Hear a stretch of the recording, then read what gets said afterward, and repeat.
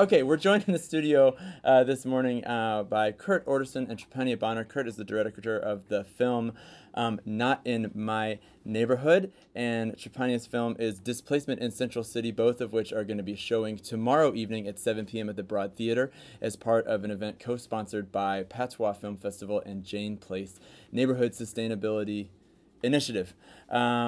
Just a little bit about Patois. They were founded in 2004 by New Orleans artists and activists, and it's premiered hundreds of powerful social justice-oriented films from around the world while highlighting brilliant local filmmakers with vital local grassroots organizations. So without taking more time with that, I'll say that this event seems like a real embodiment of Patois' first sentence of their mission statement. And Jane Place says that they believe that everyone has a right to safe, accessible, healthy, and affordable homes, and that their work has to center the leadership and needs of those residents most vulnerable to housing discrimination, displacement, and neighborhood planning exclusion, which is a very large part of the topics of y'all's films. Kurt and Trupania, could you each just talk a little bit about your films, what they're about, and what led you to produce them?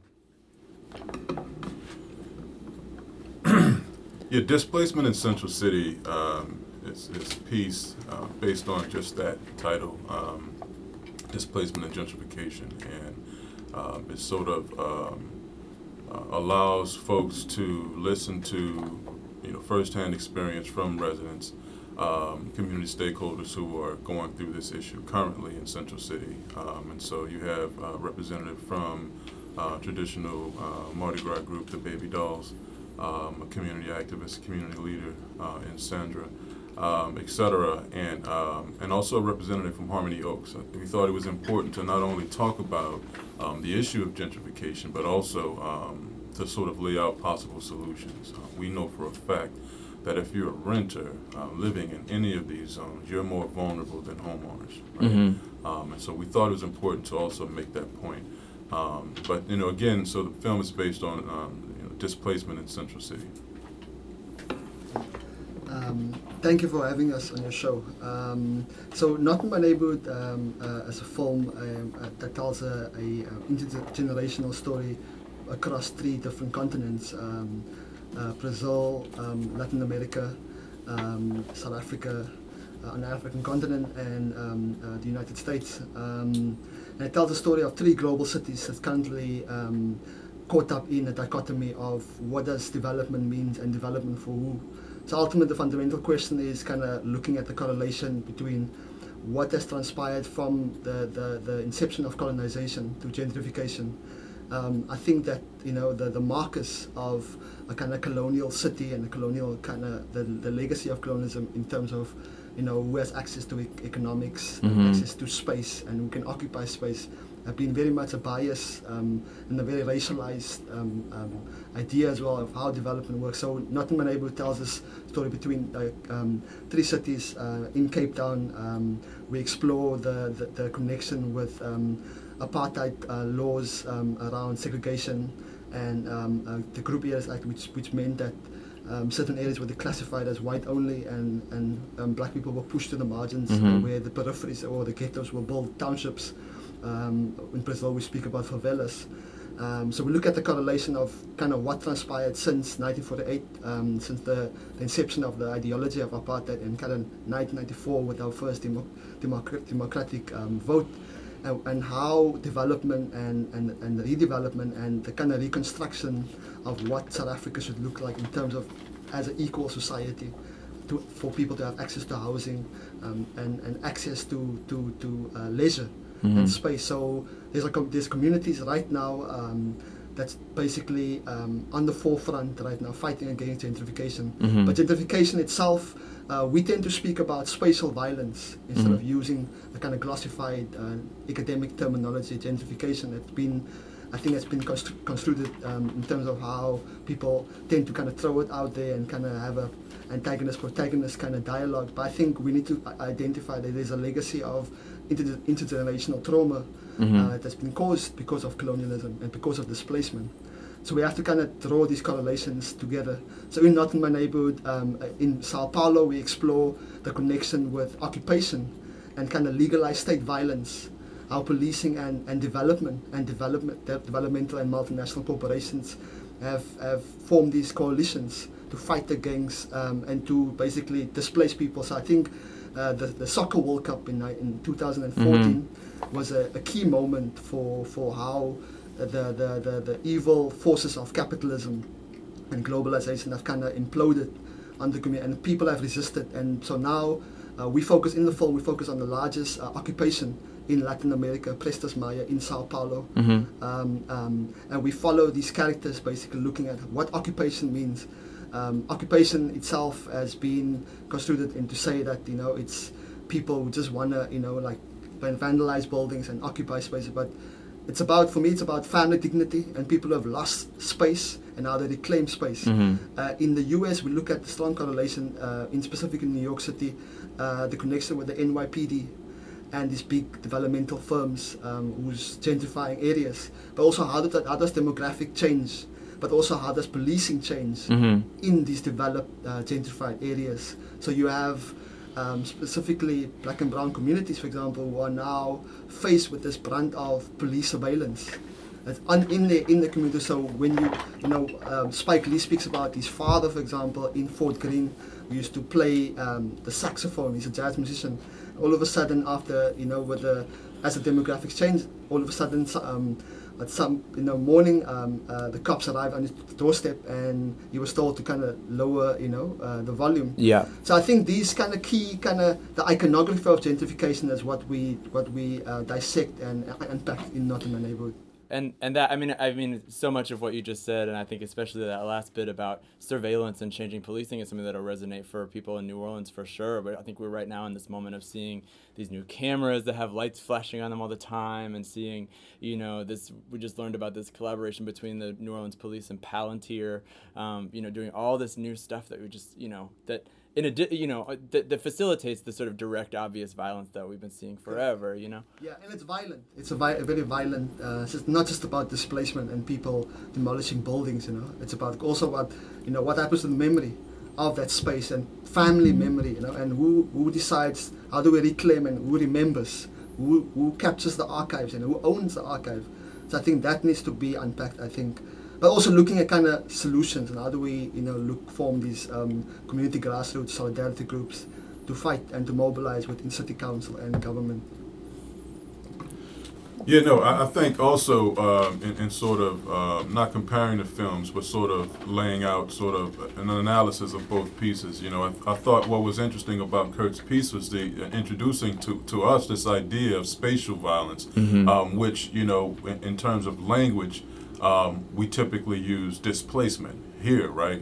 Mainly because our experiences with these major storms, right? And how folks are sort of forced out of their place of residence as a result of a man-made disaster and or natural disaster.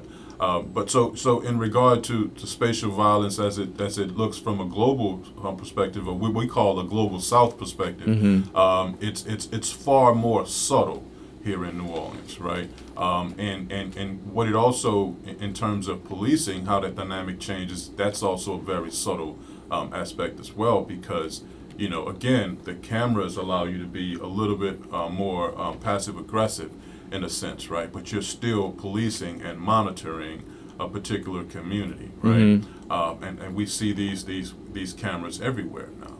And in particular in Central City, where the focus of this particular displacement piece is.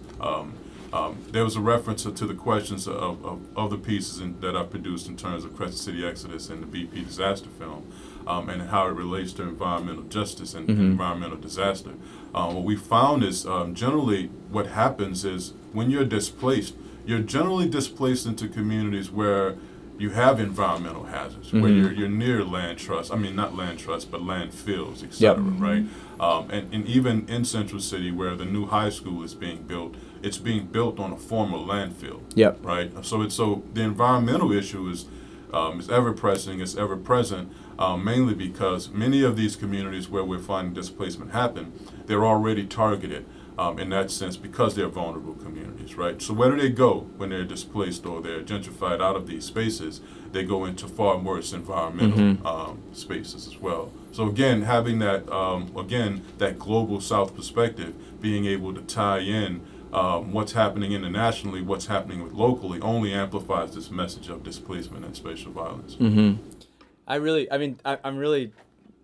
digging this term spatial violence as a way of kind of bringing all these topics together, because I think it is like over time this spatialized, form of persistent violence that I think is really clear even just in the things that y'all are saying today. So I'm curious, you sort of spoke a little bit about each other's films, and I'm just curious, if you're familiar with each other's work before this convening that's happening tomorrow, or have you discovered each other for the first time in the last, few days? Actually, this is the first time we're actually having a action. This is the first time I'm hearing about Kurt's work, and so so Google is your friend in this regard. Yeah. So I was able to check Kurt out, see a teaser for one of the Not in My Neighborhood piece, and I thought it was extraordinary. Again, being able to pan out and amplify the voices and the messages of the local folk, and tying that to an international experience, I think is priceless, and it's something that we need to look at, because when folks understand that their plight is not their own, that people share these same experiences, those are common grounds for community building and resistance. Absolutely. Yeah. Okay. Yeah. So I read about some of your work as well, just in terms of specifically around environmental justice and that issue. I think specifically Louisiana as a state, and what we read about and it's coming up about the kind of environmental injustice that's been happening here, and the kind of the trauma that Mother Nature has faced. And I think your work and what you guys have been doing on the ground, it's really an honor, to share space, because it's an issue that's very dear to me. I think for us, looking at the legacy of kind of architectural apartheid, which is a global phenomenon, right? The term itself, apartheid itself, as a construct and as an ideology, for us it was important to kind of look at the geographical, global, and architectural, and the kind of and how space and place is architect. The urban planning landscape of it was key to kind of look at a global lens. Because I think, as you mentioned, that we tend to look at our issues in isolation, in a domestic kind of and we kind of get caught up. But I think it's important for us to kind of create these kind of global solidarities, because I think we are facing the same issues right now at the same moment. And we were very blessed, I think, to work on this film for 5 years. And when we released the film, which was in April this year, there was like an immediate kind of global attention to the project, because people are facing it right now, whether we're in India, whether you're sitting in Detroit, whether in Chicago, in China, Shanghai.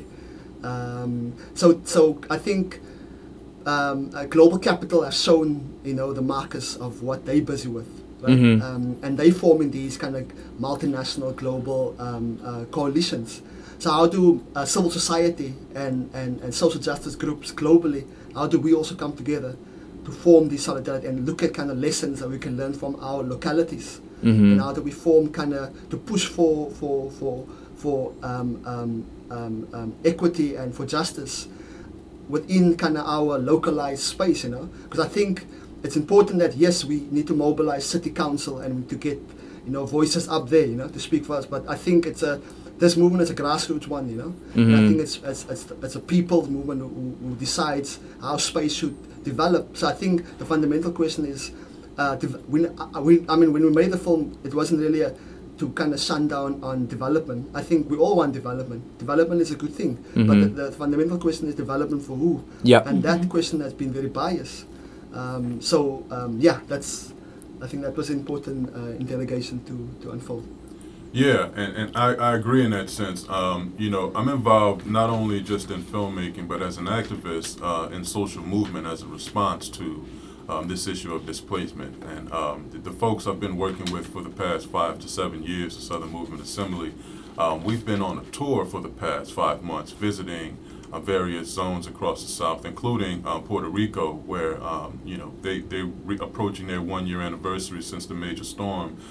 So we produced a short piece just on their recovery while down there, and we're finding that they're faced with the same sort of colonial sort of engineering that we've experienced in the South for years, for centuries, right? Where disaster capitalists, they come in, they take advantage of these vulnerable communities, and so displacement and gentrification is exacerbated by these disaster zones, right? And so just again, in that same vein of just panning out and looking beyond our silos, we find again common ground where social movements and other movements can intersect and begin to be a sort of response to displacement and spatial violence, but also how do we look at solutions in terms of building self-determined, self-sustainable communities where displacement and development are not synonymous. And we find that if we're looking at development from a holistic equity perspective, then we're encompassing everyone's voice in the process of development, right? And right now, when these sort of colonized capitalist corporations come in, again, creating opportunities for not only displacement, but distrust in our systems and in our governance, we find that social movement is a typical answer. How do we respond? We respond by community building and creating an opportunity for folks to have some level of not only equity, but ownership and development in their communities. Yeah, absolutely. I guess I would one other prompt that I would have, we got to wrap up pretty shortly here, but in this conversation about kind of local applications and ways to think, apply, kind of the lessons that seem to be represented in the work that you're doing in this sort of local scenario. And I think, a big part of Jane Place's work, and I'm excited about their involvement in the event tomorrow, and also about Sue Mobley and Kyla Mbabero speaking, who both I think have a lot of great things to say about the local context. But are there any sort of particular ideas that you think about kind of lessons and how they can be applied sort of specifically locally here to that resistance and to affecting this kind of real holistic development in New Orleans? I think it's important for community stakeholders and our folks who are viewing these films to understand that, from my perspective, these are not movies, right? This is not entertainment, right?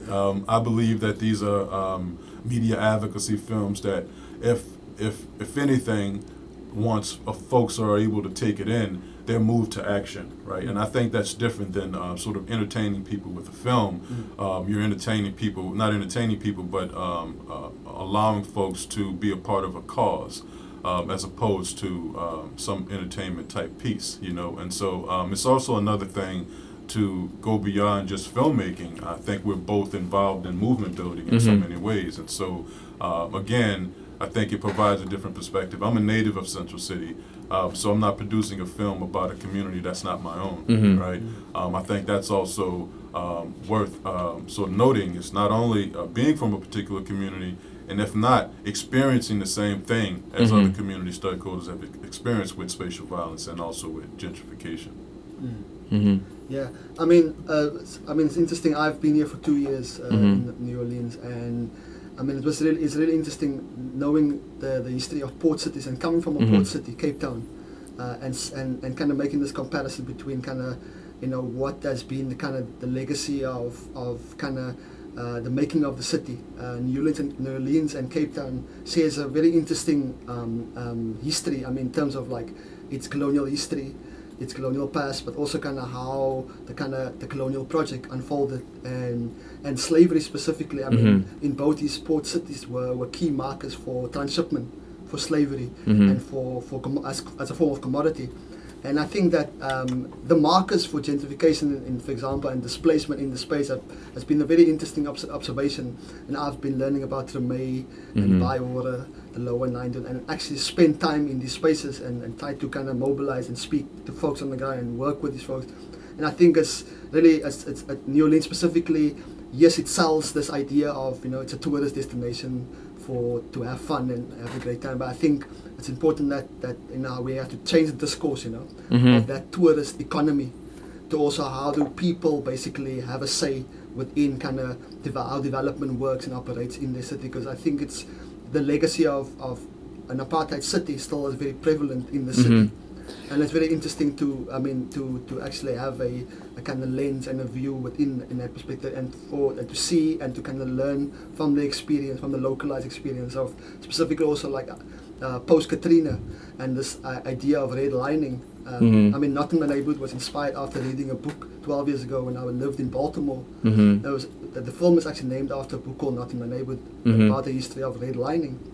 And it's a story that's set in 1968, 1965, after the assassination of Martin Luther King.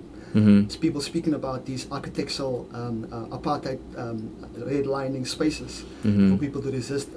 So I think the inspiration is localized, internationalized, and I think it's for us not only kind of gives birth to a global conversation. Absolutely.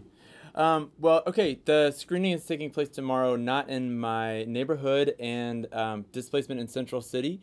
It's going to be at 7 p.m. at the Broad Theater. Tickets are $5 pre-sale or $7 at the door. No one will be turned away for lack of funds. The organizers want you to know that the panel discussion will be robust and dynamic, as they have both filmmakers in attendance, as well as local community organizer Sue Mobley, who is the co-director of the Public Art and Public History project Paper Monuments, to lift up local New Orleanians' voices and imagine what special equity could look like. They also have in the house artist and activist Kyla Mubero from Gallery of the Streets, a black feminist network who brings critical and unique perspective to the conversation around border crossing abolition and its relationship to displacement.